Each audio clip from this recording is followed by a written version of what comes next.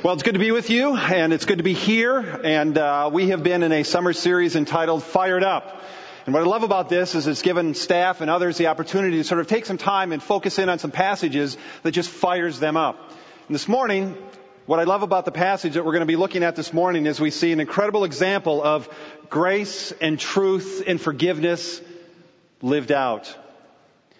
And so today I want to look at several important lessons about living a life of grace, truth, and forgiveness. And if that doesn't fire you up, I don't know what will. Because we live in a world that often lacks and is starving for genuine examples of grace and truth and forgiveness. We live in a very harsh, challenging world. And the best place to observe a lesson on grace and truth and forgiveness is in the life of the person who exemplifies and personifies grace, truth, and forgiveness like no other, and that is the person of Jesus Christ. We're told in John chapter 1, verse 14, that the Word became flesh and dwelt among us, and we have seen His glory as of the only Son from the Father. And it says He is full of grace and truth.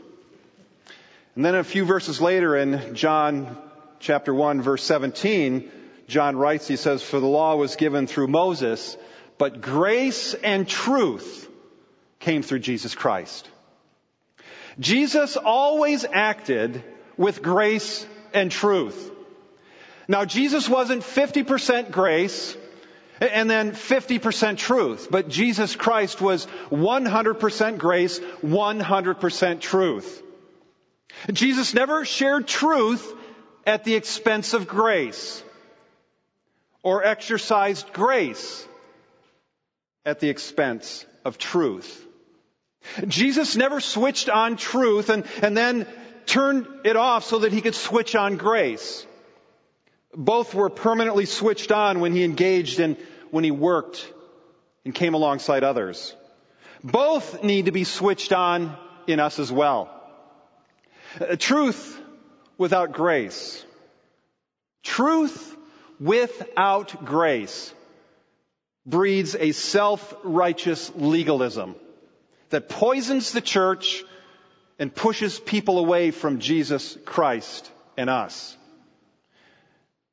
Grace without truth breeds a moral license to continue to sin, which also poisons the church and impacts its holiness.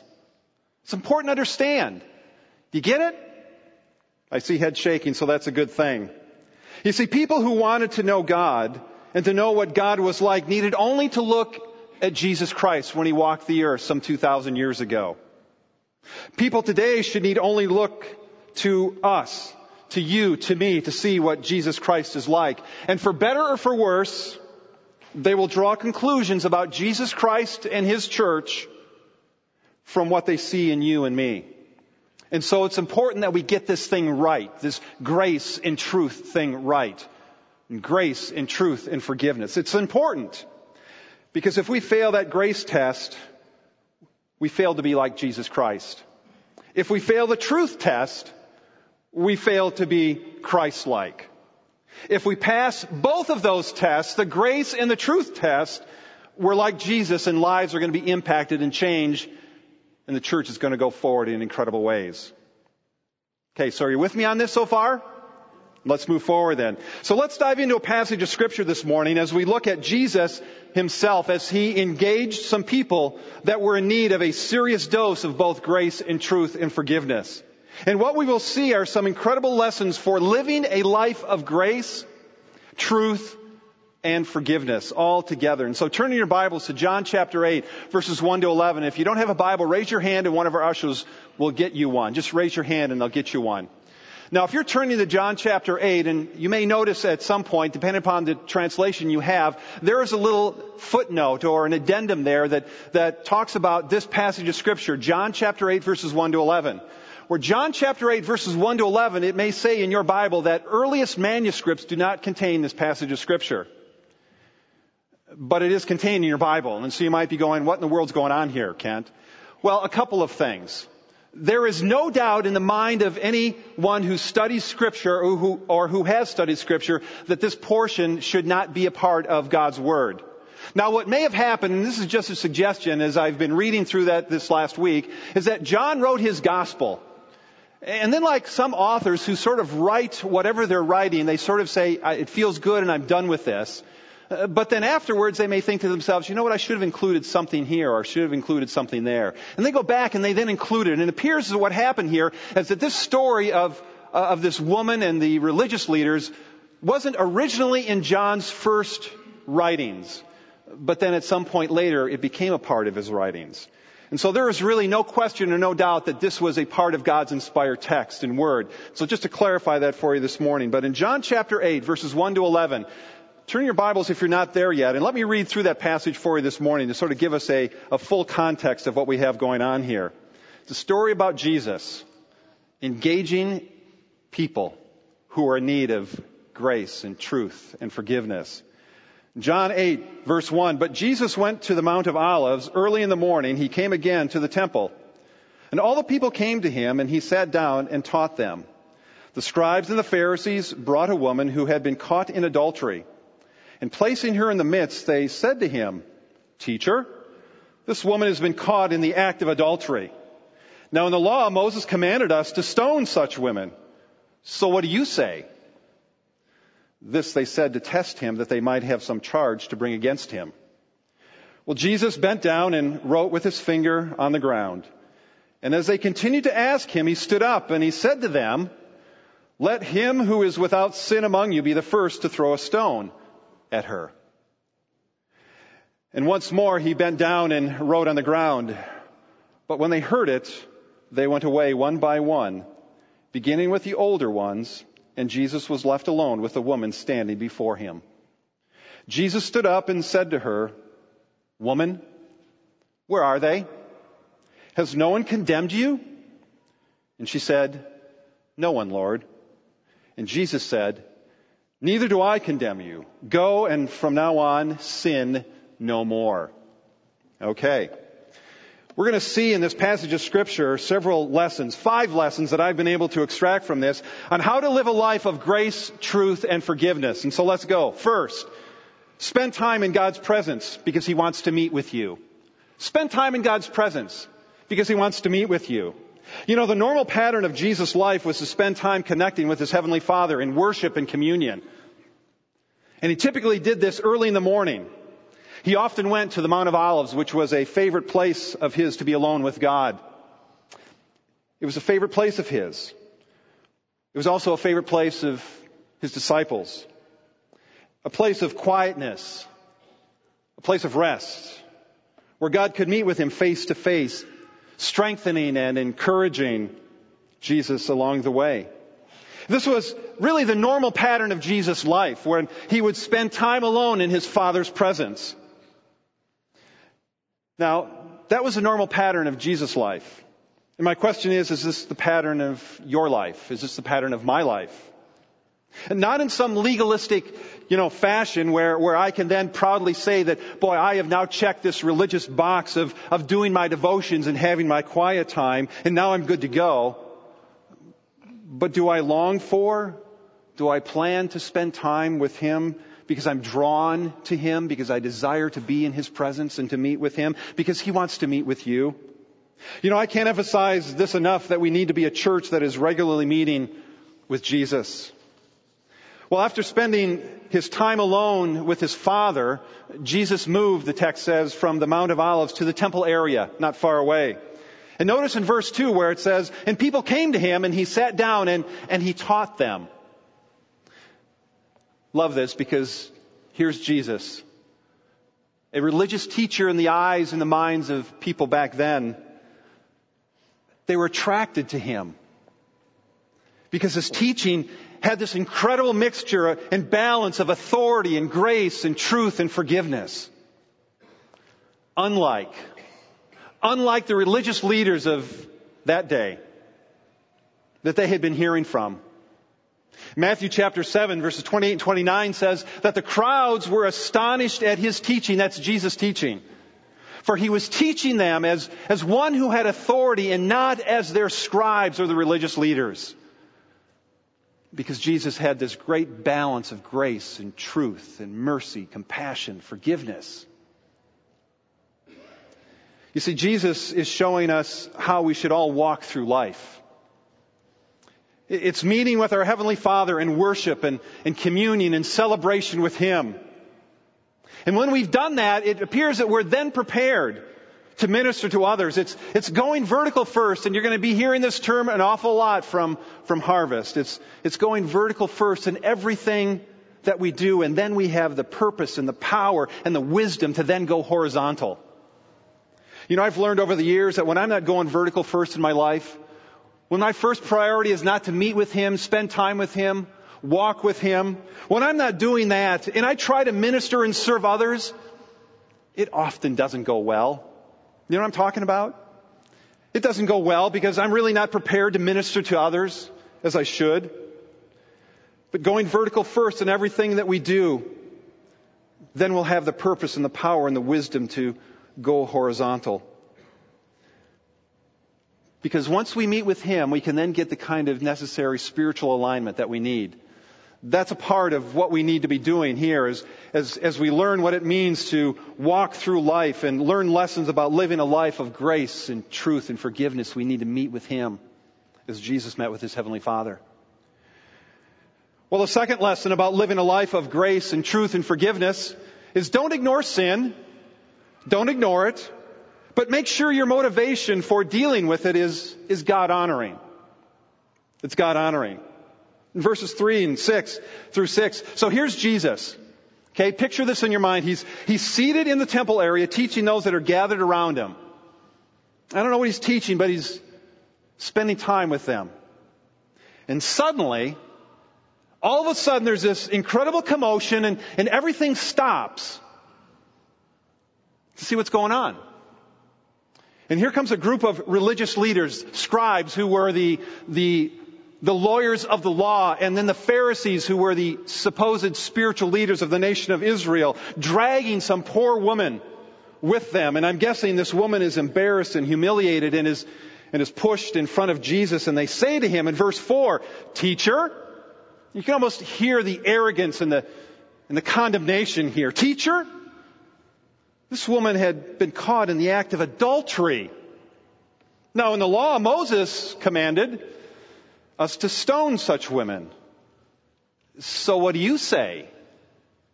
And you can almost hear that question with sort of the evil, demonic intent behind it. Well, a couple things. A couple things that we need to take note of here. First, adultery is a sin, and according to Jewish law, in Leviticus chapter 20 and Deuteronomy chapter 22, the penalty was death for such a sin.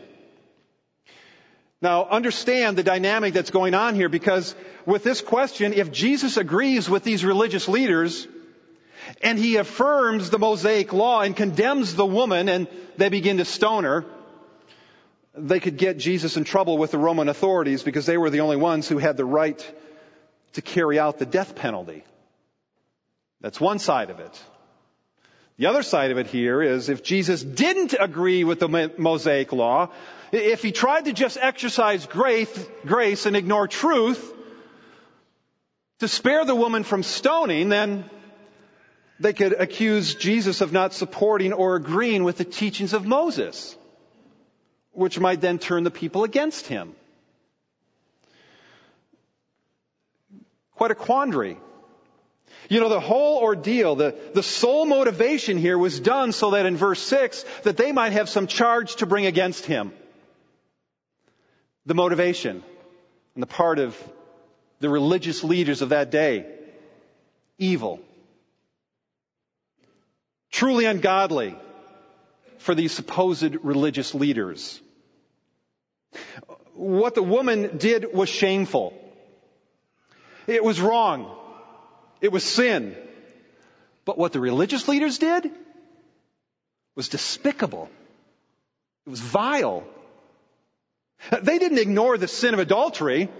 Good for them. But their motivation for this whole ordeal was wrong. They wanted to condemn the woman. They didn't want to see her restored. They just wanted to see her condemned. She was this expendable pawn in their chess game of treachery against Jesus. I like to play chess every once in a while, and the reality is, if you're familiar with the game, the pawns are really there for the use and the expense of the other pieces, the king and the queen and the rook and the knight. And, when you're playing the game of chess, the pawns are used to draw out the other players and there are other chess pieces. And the reality is, when you approach chess, those pawns are really expendable and can just be done away with. And see, that's how these religious leaders saw this poor woman. She was an expendable piece, an expendable pawn. They didn't really care about her. They didn't care at all. They were using her to get to Jesus Christ. And think about how incredibly vile and evil that is from these supposed religious leaders. You see, the sins of the religious leaders were less visible, if you know what I'm talking about. They were less offensive and more subtle to the public than the woman's, right? But their sins were really more destructive and more insidious because they were sins of the heart that can often be hidden longer and ignored by others. We often see sins of the flesh, as Paul lists some of those sins of the flesh in Galatians chapter 5. Sins of the flesh like adultery and murder and stealing and sorcery and fits of anger. We often see those kinds of sins of the heart less of a big deal because we can't immediately see those kinds of sins on the surface. Sins like greed and pride and hypocrisy and envy. Pride can oftentimes be disguised as confidence. Oh, he's not prideful. He's just very confident in what he does. You may call it arrogance, but it's really just confidence. But the reality is it's pride, and it's harder to see. Or you may say that this person is greedy, but they would say, no, I just like to work hard, and in the process of working hard, I'm able to get things. Well, the reality is it's really greed at the basis of the hard work. And it's harder to identify those sins of the heart because we can't immediately see the impact that they might have, because we oftentimes describe it or define it as something else. But sins of the flesh, adultery, immorality, sorcery, fits of anger, man, we see those things immediately. Immediately. There's no question about those kinds of sins. But the reality is, friends, I think the sins of the heart, those sins that we oftentimes can't see, they're more destructive. They're more insidious because when ignored, hidden, or left unchecked in our lives, as they oftentimes are, it's like a cancer that if it isn't dealt with over time, it grows and it spreads and begins to affect other healthy things in a person's life until the effect of the sin becomes deadly and personally destructive. I think that's why the religious leaders were acting the way they were. Boy, they couched all of their religious activity and function in other terms like the truth of and the holiness of God. And in reality, at the basis of it was just arrogance and pride and hypocrisy. Why is it that we are more interested in identifying and condemning the sins of others while ignoring our own sins? Ever thought about that? Why? Why are we more interested in identifying and condemning the sins of others while ignoring our own sins? Well, I think because when I see someone else's sin that is worse than mine, it makes me feel better about me and about my sin. It allows me to sort of walk away and go, man, I am nothing like them. As terrible as they are, I am so much better. That's why we like to identify the sins in other people. In my 37 years of marriage to Becky, there have been times that I've been more focused on her issues, more focused on her shortcomings, more focused on her stuff and her sins Now, I need to be careful here because Becky's not here this morning. She's in Chicago with our newest granddaughter, spending time with them. And so I don't want you to go away from here going, man, can't really talk about your stuff and your sins and your junk. Not going there. But when I have been more focused on her stuff, her junk, her shortcomings, as I've thought about that, I've realized it's because when my sins and my shortcomings, my issues are known and identified by me, and if I can identify, some other sin or shortcoming in Becky's life that might be worse than mine, then as I look at myself and I compare myself to her, I feel pretty good about myself. Right? For those of you who are married, you know what I'm talking about.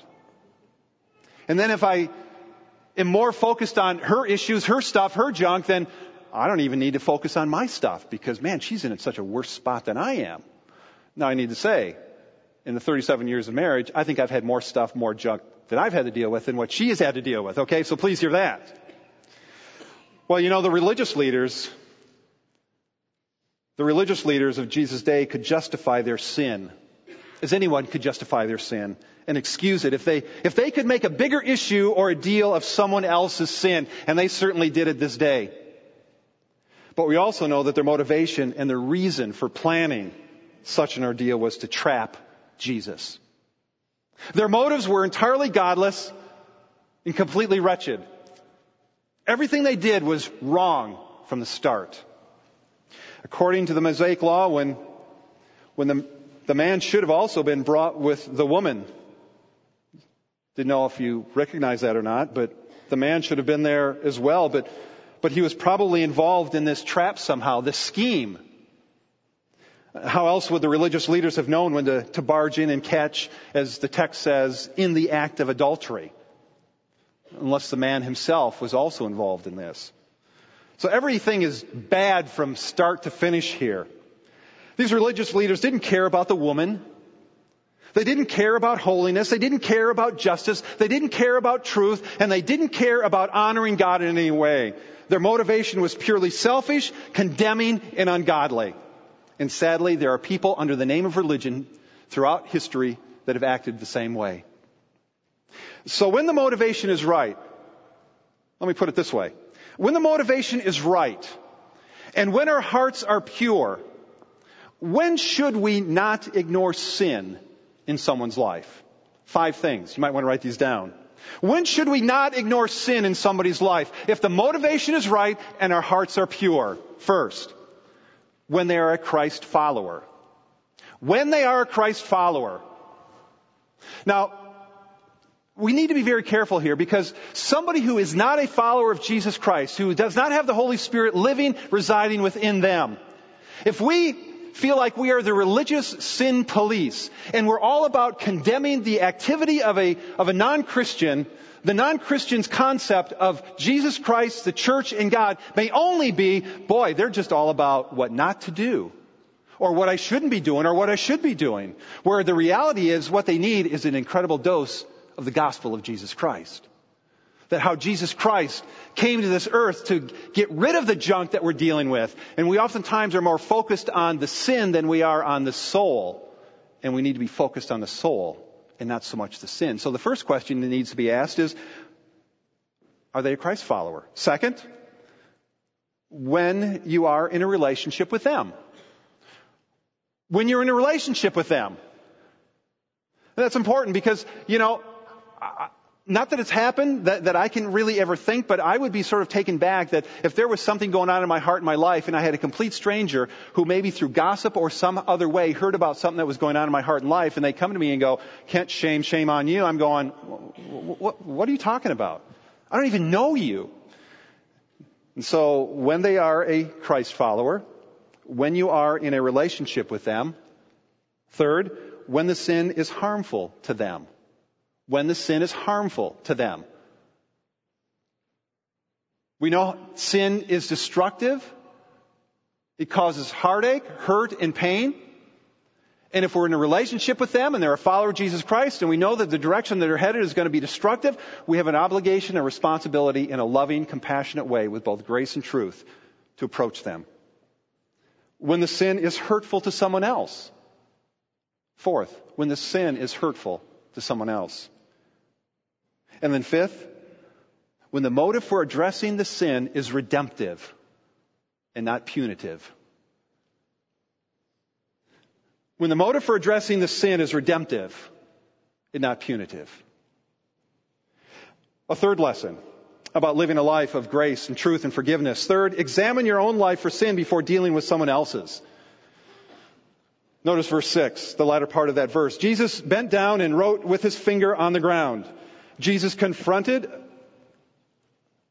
with what might be seen as a rather challenging dilemma here. As someone has said, Jesus here is caught between a rock and a hard place. No pun intended here.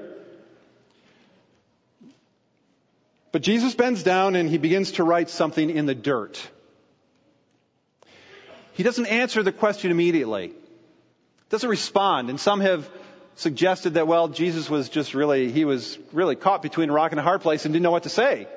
That's not true. Because I think Proverbs 26:4 talks about, do not answer a fool according to his folly. Be careful. Every question doesn't necessarily require a response, particularly if it's being delivered from a fool. What Jesus wrote in the dirt that day has captured the imagination of many for some 2,000 years. And after a tremendous amount of study and research, I'm going to give you the definitive theological answer as to what Jesus wrote in the dirt that day. You might want to write this down. I don't know. I just don't know. And neither does anybody else. However, let me give you some food for thought here. The Greek word that was used, wrote, is katagrapho, which has the nuance of making a list. That's how the word is oftentimes used. It's making a list. And so some have suggested that Jesus, knowing the hearts of these men, began to write their names, and beside each name he was writing out their specific sins. But the reality is, friends, we just don't know. Notice verse 7. As they continued to ask him, the meaning here is that they continued to ask obstinately, pressing Jesus for an answer. He stood up and he said to them, let him who is without sin among you be the first to throw a stone at her. Well, the word Jesus used here was sinless. Sinless. And the religious leaders they're stunned and they're speechless. I mean, Jesus made the religious leaders at that very moment as uncomfortable in the presence of all of those witnesses as they had made this poor woman in that situation. Jesus was saying to the religious leaders that day, you're no better off than she is. Your hearts are filled with murder, hatred, and you had better not throw stones at her, because if you do, you should then receive the same exact punishment, which was a terrible way to die. Just as an aside, that when a person was deserving of death by stoning, he or she would be thrown into a pit, and then it was the person who saw the sin that was deserving of death. They would spit on the victim, pick up a huge stone and throw it first at the individual. And others who were there, who knew about or witnessed the sin, would then have a volley of stones thrown at the person until they were dead. And I just can't imagine the horror of that kind of a death. Jesus was saying to those religious leaders that day, be careful. Be careful. You're deserving of the exact same thing that you're asking for this woman. Now, it's important to notice here that Jesus doesn't minimize the sin. Because again, Jesus was all about grace and truth. He doesn't excuse the sin. He doesn't ignore it. And he does uphold here the Mosaic law. And he says, yes, she must pay for her sin according to the Mosaic law. Adultery is wrong. It is sin because it violates the marriage bond. It wrecks homes, destroys relationship, and assaults everything that God holds dear in a marriage. But Jesus says, I'm going to appoint the executioner. It's the one who is sinless. And that was Jesus Christ himself. And he'll deal with sin with grace and truth together. So before we deal with sin in someone else's life, we need to first stop and pray what I think is a great prayer, Psalm 139, verses 23 and 24, where it says, "Search me, O God. Know my heart. Try me and know my thoughts and see if there be any grievous way in me and lead me in the way everlasting." That's the prayer we ought to pray first before we even take a step in dealing with sin in somebody else's life. And then as we're told in Galatians chapter 6, verses 1 and 2, how to go about dealing with someone else's sin.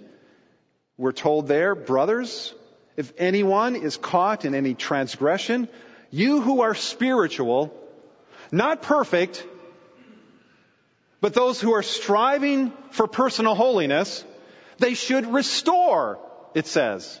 Not punish, not condemn, not gossip, but restore him in a spirit, how? Of gentleness. Keep watch on yourself, lest you too be tempted. And we oftentimes don't quote verse 2 of Galatians 6, where it says, "Bear one another's burdens, and so fulfill the law of Christ." You see, when we approach the issue of sin in somebody else's life, we need to have had our own hearts searched. And then in a spirit of humility and gentleness, with both grace and truth, we need to restore and work in a gentle fashion, bringing somebody back. Because the reality is, the burden of sin is huge. It's great. And we have a desire to want to come along others and help them through that time, that season. So let's make sure that we're looking in the mirror first to see what things need to be confessed and forsaken before we start looking at others and complaining about them. You know, as my dad used to say, you know, Kent, when you're pointing your finger at someone else, you've got 3 fingers pointing back at you, right? I mean, go ahead, point at me. Put your hand out. Go ahead, point at me. Okay, 1 finger's pointed at me, but how many do you have pointed back at you? Got 3 fingers. The reality is we need to be looking at ourselves and our hearts first before we begin to look at what's going on in somebody else's life. Well, a fourth lesson on living a life of grace, truth, and forgiveness. When confronted with your sin, don't ignore it and walk away. Deal with it. Deal with it. Verses 8 and 9. "And once more he bent down and wrote on the ground, but when they heard what Jesus had said, they went away one by one, beginning with the older ones, and Jesus was left alone with the woman standing before him." Jesus returns to writing in the dirt. And again, maybe more of the sins of the religious leaders of that day, but just like the woman, the religious leaders were caught in the very act of sin. And how incredibly ironic. When the religious leaders saw themselves as they really were, they stopped calling for the death penalty of the woman, but instead they walked away from the one that could give them the help and the hope and the forgiveness that they so desperately needed but didn't see it themselves. Perhaps the older ones left first because they recognized that they had committed more sins than the younger ones that were there that day. Or maybe they just knew that there was no way that they could continue to challenge Jesus and save face. Don't know. I mean, the religious leaders missed out that day on having their sins forgiven, and I believe they walked away worse off spiritually than when they came because they knew their sins but refused to deal with them. How about you? How about me? When our sins are apparent, when we are properly confronted about the ugliness of the stuff in our lives and God through the Holy Spirit brings conviction, are we going to walk away, ignore it, not deal with it? Are you walking away? Are you here today ignoring the stuff, the junk that's in your heart, in your life? Ignoring your failures? Pretending it doesn't matter? That's an incredibly bad place to be in. Because if you're going to be walking away from the stuff, you're going to find yourself in a worse place later. I remember when Becky came to me after a season, I would like to say it was a brief season, of unhealthy selfishness, being pretty self-centered, making everything about me. Have you ever been there if you're married? Okay, see head shaking, that's a good sign. She said in a very humble, loving way, she said, Kent, I'm not sure if you know it, but it's really hard to be around you lately because everything has become about you. What you want, what you like, what you don't like. It's all about you. And she said, Kent, you're just no fun to be around anymore. Ouch. And when she said that, I had a choice to make. Was I going to listen to her and receive her loving admonition, which it was? She's confronting sin. Or was I going to respond by either ignoring it, making excuses for why it should be about me, or maybe even turning it back on her, accusing her of being misinformed and insensitive to my needs? Anybody been there? Those of you who are married? Yeah, a lot of heads are shaking.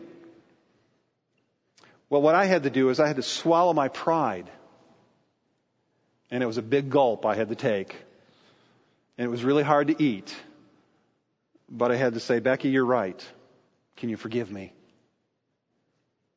You see, when we're confronted with truth, and it's done with grace, and it's done humbly and lovingly and compassionately, for the purpose of restoring and helping you become the man or the woman of God that you can be and should be, don't walk away. Deal with it. I'm a much better husband today than I was back then. It's not the end of it, though, because in the marriage relationship, we're constantly working together. But we're focused in, first and foremost, on the kind of man of God that I need to be, as she focuses on the kind of woman of God that she needs to be. Well, fifth, and finally, Jesus will stand with you, not to excuse your sin, but to confront, forgive, and release you, because He's paid the price for you and for your sins. Verses 10 and 11, Jesus now turns and addresses the woman as the two of them are left alone, standing there that day. And He confronts her. In verse 10, it says, and when Jesus stood up and said to her, Woman, where are they? Has no one condemned you? And she said, No one, Lord. Well, Jesus here addresses her as woman. And in our sort of modern ears, that sounds a bit unkind and maybe uncaring. But in reality, it was a term of respect that Jesus was using with this woman. This is the same word that Jesus used twice in the book of John, both times in addressing His own mother. And I know He was respectful there, and so it was here. It's interesting to understand that the term was the equivalent of lady. It was a term of honor that was given to a woman worthy of honor. And what I love about the word that Jesus used here was that was certainly not what she was, but that was what Jesus saw her becoming. How incredible is that? You see, Jesus loves us just as we are, with all of our junk, with all of our stuff, with all of our sins, but He loves us too much to see us stay the same. When we experience the truth, the grace, and the forgiveness of God in our lives, it will move us. It should move us to want to change. And then Jesus forgave her in the latter part of verse 11, and Jesus said, Neither do I condemn you. The only one qualified at that moment in time to throw a stone and condemn her that day refused to do it. Jesus forgave her. He forgave her based on what He knew He would be doing for her and the rest of humanity in just a few short days. He forgave her on the basis of the full and complete payment that He would be making on the cross for the penalty of sin for all of mankind. This is the gospel. Salvation. It's free. But it's free only because the Son of God, Jesus Christ, paid the price for us, the spotless Lamb of God. But the story doesn't end yet, because Jesus made one more statement to this woman. He released her. In verse 11, look at it. And He said, Go, and from now on sin no more. Now, Jesus wasn't talking about sinless perfection here. He was calling her to stop making sin the habit of her life. Jesus' warning here implied a choice. And the choice for the woman was either go back to the life that you had been living or reach out to the new life that is being offered to her that day through Jesus Christ. When Jesus forgave the woman, He set her free to be a different kind of person that she was before. When we hear the truth of forgiveness, we will hear the power of freedom from sin. Jesus does not forgive us to leave us as He found us. And we must also understand that when our sins are forgiven, it is in order that we might be free to live differently. It's not in order that we can go back to the way things were, to the life that we left behind. Romans chapter 6 verse 1 says, "Shall I continue in sin so that grace can abound?" And Paul's response to that was, no. Can I hear that? No. Grace isn't there to continue in sin. Grace is not extended to give you a license to continue to sin. If it's only presented in that way, we have missed the whole truth side of things. Romans chapter 2 verse 8. Love this verse. It says, "Don't presume on the riches of His kindness or His grace." God's kindness, His grace, is meant to lead you to repentance. An important verse. Jesus specializes in taking wasted, ruined lives, saving them by His grace, and restoring them to usefulness. That's the God that we serve. Can you say amen to that? What Jesus did for this woman, He can and He will do for you. The teachers of the law and the Pharisees were right about two things on that day. They were right about two things on that day. The payment for sin only comes through a death. Comes through a death. Either you can pay for your sins with your own eternal death, or you can accept the death of Jesus Christ as payment for your sins. The second thing that they were right about is when someone is trapped in sin, the only good thing that you can do is to take them to Jesus. And that's what they did. Let me ask you this. Who do you identify with in this story? Who do you identify with in this story? The religious leaders? The woman? The crowd? The man? Each of us can be found somewhere in this story. You know, some are like the crowd that stood by and watched this miracle of forgiveness, but they didn't become a part of it. They saw what happened, but it didn't happen to them. Others are like the rulers who failed to see their own sin and wretchedness, and they went away without experiencing the grace of God and the words of forgiveness that day.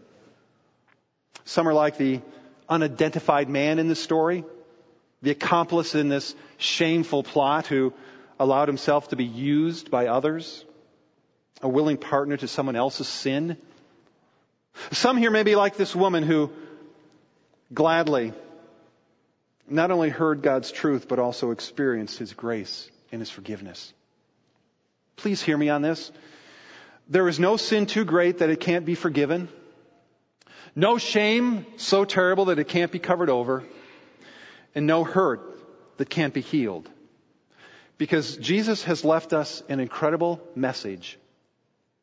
Not written in the sand, but written on a cross. Not with His hand, but with His blood. His message was one word. One word. Forgiven. Forgiven. Forgiven. Would you pray with me?